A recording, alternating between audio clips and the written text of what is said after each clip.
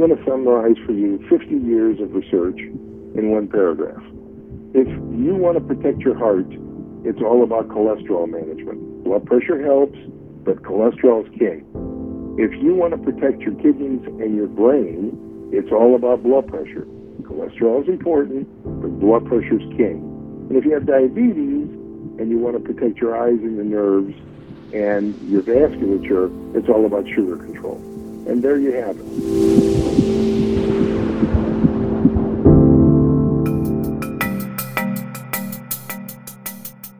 Hello and welcome to the Merck Manual's Medical Myths podcast, where we set the record straight on today's most talked about medical topics and questions. I'm your host, Joe McIntyre, and on this episode, we welcome Dr. George Bakris. Dr. Bakris is a professor of medicine at the University of Chicago School of Medicine. He is the director of the university's Comprehensive Hypertension Center and specializes in the diagnosis and reduction of high blood pressure, particularly in complicated and refractory cases. Dr. Bakris also authors the hypertension sections of the Merck Manual. Dr. Bakris, welcome. Thank you. Good to be here. Today we're going to talk to Dr. Bakris about some of the most common myths surrounding blood pressure, cholesterol, and hypertension. First, let's begin with a question I'm sure you hear a lot as a doctor and one we've seen asked quite often on the Merck Manuals. So, when it comes to high blood pressure, is it always caused by poor diet and lack of activity, or is it a little bit more than that? So, poor diet and activity obviously contribute to earlier development of hypertension, but hypertension is a genetic disease that has many genes that have been identified. And if you have a family history of hypertension, then you're more likely to develop it at an earlier age. But in all of us, as we get older, salt intake and potassium intake, so sodium and potassium, both impact the severity of hypertension and when we're going to develop it. If you have genes that are going to preclude you to develop hypertension and you're eating a high salt diet, you're going to develop it even earlier and maybe more severe. If you don't have that genetic load, then you're still going to develop elevated pressures when you get into your 60s and 70s. And again, high salt diet there will make things worse. So, when someone has hypertension, let's say, is it something that can be cured, or are they stuck with it for the rest of their lives? How does that work? Hypertension is not an infectious disease, meaning infectious diseases can be cured with antibiotics. Hypertension is a disease for life. Things in your lifestyle can modify it and make it easier to treat, like weight loss, reduced salt, good sleep, exercise. All of those things help in reducing the load of blood pressure and making it much easier to manage. But in addition to that, you're probably going to need medications. And the number of medications is going to depend, A, on the severity, but the severity, as we just said, is going to be a function of what you do in your lifestyle to modify salt, increase exercise, get appropriate sleep, etc. All right, one myth that we see quite a bit online is this idea that high blood pressure is the same thing as having a high heart rate. Is that actually the case? It doesn't sound like it, but tell me if I'm wrong. No, you're absolutely wrong. It is a myth. A high heart rate does not necessarily predict mortality. High blood pressure does. Number two, heart rate is dependent on multiple things, and high heart rate itself, by the way, can raise blood pressure. So it is important to understand why your heart rate is high, and if you've lowered blood pressure with medications and lifestyle, and you still have a high heart rate, and your blood pressure is still not quite where it needs to be, then using drugs to lower heart rate will help the blood pressure. So that's the reason to give drugs to lower heart rate, is for blood pressure control more than just heart rate reduction. But no, they are very different and prognostically very different. So, Dr. Bakris, does cholesterol matter more than blood pressure? What's the difference between the two of them? And is one more dangerous than the other? Is it more dangerous to have high cholesterol versus high blood pressure? I'm going to summarize for you 50 years of research in one paragraph. And that is, if you want to protect your heart, it's all about cholesterol management. Blood pressure helps, but cholesterol is king. If you want to protect your kidneys and your brain, it's all about blood pressure. Cholesterol is important, but blood pressure is king. And if you have diabetes and you want to protect your eyes and your nerves and your vasculature, it's all about sugar control. And there you have it. So cholesterol is very important to keep your arteries open and keep things functional. On the other hand, blood pressure potentially can make a high cholesterol worse by the pressure changes at the level of the artery. So it's not one or the other. It's not a multiple choice. The answer is all of the above, because you really want to maintain a healthy milieu in the environment of your arteries, because fundamentally those are the pipes feeding the brain, the heart, and the kidneys, and other organs. On the topic of cholesterol, something we see in advertisements all the time on TV is, some food is low cholesterol or eggs are high in cholesterol and you should avoid them. How much do the foods that you eat directly correlate to high blood pressure, or is it a combination of different factors? One of the things that I instruct all my patients on is how to read food labels. And when you're looking at food labels, obviously the cardiologist has done an excellent job in teaching you how to look at cholesterol. But I focus on sodium content. And the general thing that I tell the patients is you have 2,300 milligrams of sodium allowed for the day. Some societies want you to eat less, like the American Heart, which talks about 1,500, and other societies are keeping it around 2,300.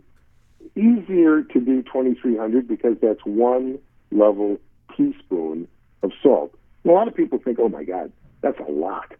Turns out that one level teaspoon of salt is about 50% of what the daily sodium intake of an American diet is.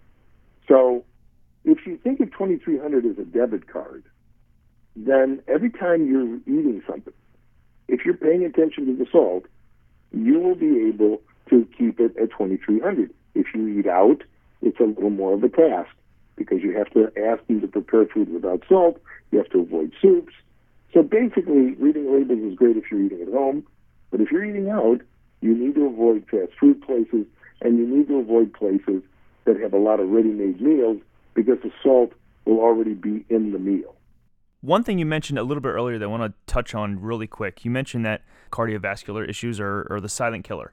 Hypertension is a silent killer. Can you actually feel when you have high blood pressure? The majority of people that have elevated pressures have non-specific symptoms. So everybody says, well, if I have a headache, my pressure must be up. That's not necessarily true. If your pressure is really up at very high levels, yes, you can have headaches.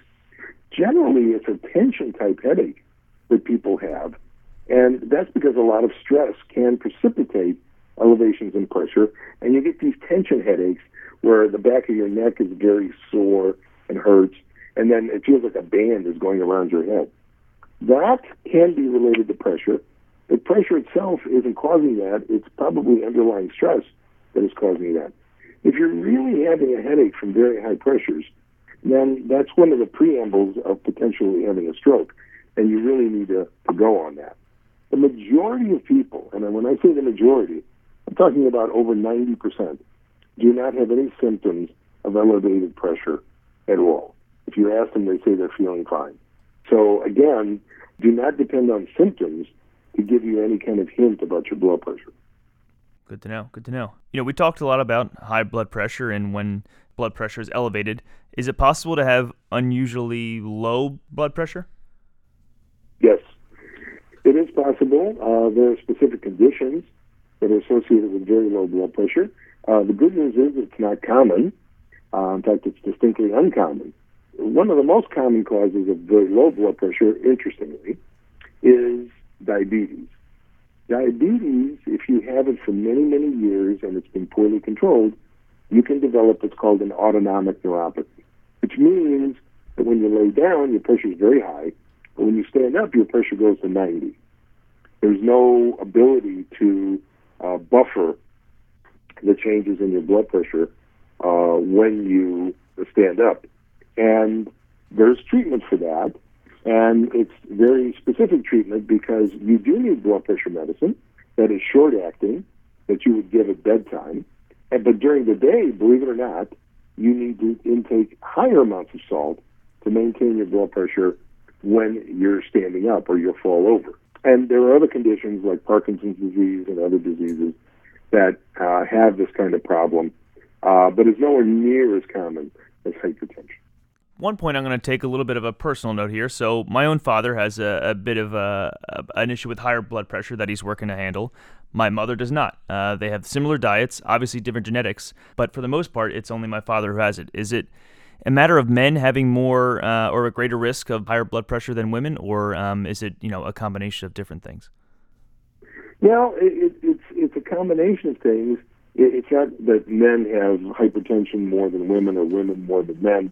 It's pretty similar. Men are a little more than women, but the difference is that women, especially older women, can have more cardiac problems because of the differences in coronary circulation that are now coming to be appreciated, that are not necessarily, I should say, symptomatic. They can be asymptomatic.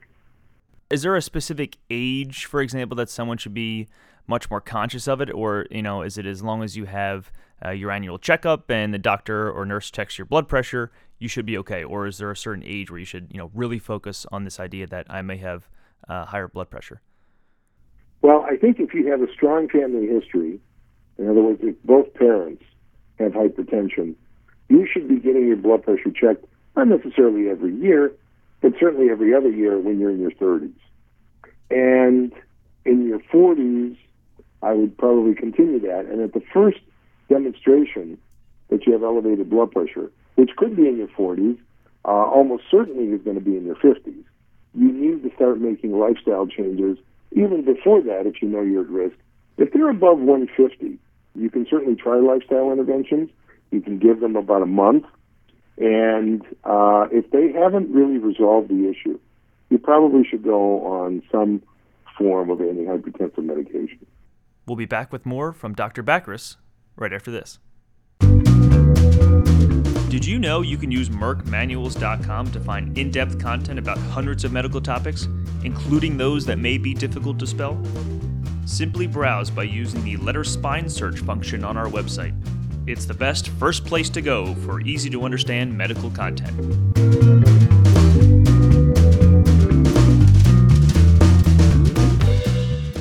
So, another question that we've seen a lot comes when people go to the doctor's office and they get their blood pressure taken and it may be a little bit higher than they want it to be. And they'll say, hey, doc, I'm nervous because I'm at the doctor's office. Let's do this again and see if it's a little lower in a week. Is that actually a real thing? Is there a reason that someone's blood pressure would be higher at the doctor's office? Oh, absolutely. It's well known, well described in the literature, so-called white coat syndrome. And again, it's called white coat syndrome because most physicians wear white coats. The person comes to the doctor's office, hence white coat. And it was demonstrated earlier that if a nurse checks your pressure, that it won't be as bad. And again, the physician's getting blamed. It turns out that if you actually look at people with white coat hypertension, in general, they have some type of anxiety component.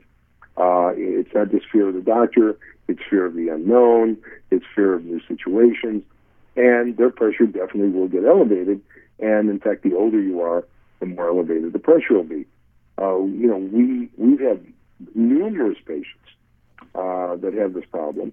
And one of the things that we do is use the guideline recommended method to check blood pressure is we will have the patient sit for 5 minutes. The nurse is checking the blood pressure, not us.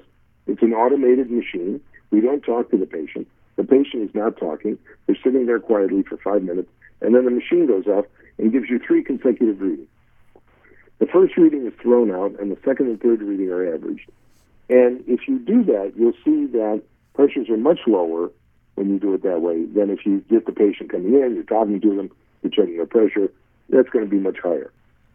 So I assume before someone goes into the doctor's office to see you, they should think about, what kind of stressors may be in their lives, and they should talk to you about what's going on in their lives separately from this appointment, whether it's a surgery like you just mentioned, or their daughter's wedding, or they're stressed about a job or something. They should talk to you about these things before they even consider medication of any kind.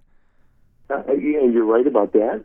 And there are patients who I've actually referred to psychologists for stress management who were on one blood pressure medicine and subsequently came off of that medicine.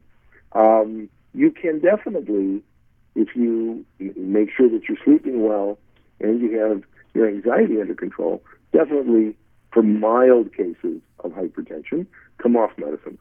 But let's be clear. If you've got the family history, and there are many people that have clear hypertension, and on top of that, have a white coat component. Those are people that are not going to come off meds, but they may be able to reduce the number of meds if they control their anxiety. Now, one thing I want to touch back on that you mentioned earlier is this idea that sleep has an effect on blood pressure. It's not something we had seen before, and I wouldn't even consider it a myth until I heard you say it earlier. What effect does sleep have on blood pressure, and is there a recommended amount of sleep that someone should get to reduce their blood pressure? So there's a number of different kinds of sleep disorders, but I'm going to make it very simple. Poor sleep quality. People either can't get to sleep, or they can get to sleep, can't stay asleep, or in the case of the older person, they can get to sleep, but every 3 hours are getting up going to the bathroom. You need 6 hours of uninterrupted sleep, ideally 7 to 8, but a minimum of 6. If you get less than that on a few nights, it's not a big deal. But if you do it consistently for months, it becomes a big deal. The brain is not fully rested, and as a result, you're going to be eating a little bit more because these people gain weight. They don't even notice. You're going to be eating more, meaning you're nibbling, eating a little here, a little there, and you're going to be more irritable and more vulnerable to stress, and these people have high pressures. Sleep apnea is your neck is too big, you can't breathe well when you're sleeping, and then they give you the machine to basically force your airway open so you can breathe well when you sleep. But that effect on blood pressure is minimal, believe it or not. Your brain is thankful because it has oxygen, but your blood pressure effect is minimal. So I tell the patients that if they really want to maximize their lifestyle, there's 2 S words that they need to remember. One is the 4-letter word salt, and then the other one is sleep. And if you can get 6 hours of uninterrupted sleep every night and keep your salt intake to a maximum of 2,300 milligrams a day, you're going to do just fine. One question when it comes to food I want to hit on, if we can, is a myth that we see quite often in the news, on Good Morning America, on the Today Show, what have you, is that red wine is good for you in some sense. Red wine is good for your heart, it's good for your blood, it's good for a bunch of things. Is red wine actually good for your heart? Red wine is good for your heart, and especially if you have certain grapes like Pinot Noir and Cabs and Bordeaux. Those have certain chemicals in them as part of the grape that are actually quite good from a perspective of lipids. And now, a little is good and too much is bad. So I'm not suggesting anybody drink a bottle of wine. We're not talking about that. Usually the recommendation is 4 to 6 ounces. And more than that is not going to give you greater benefit.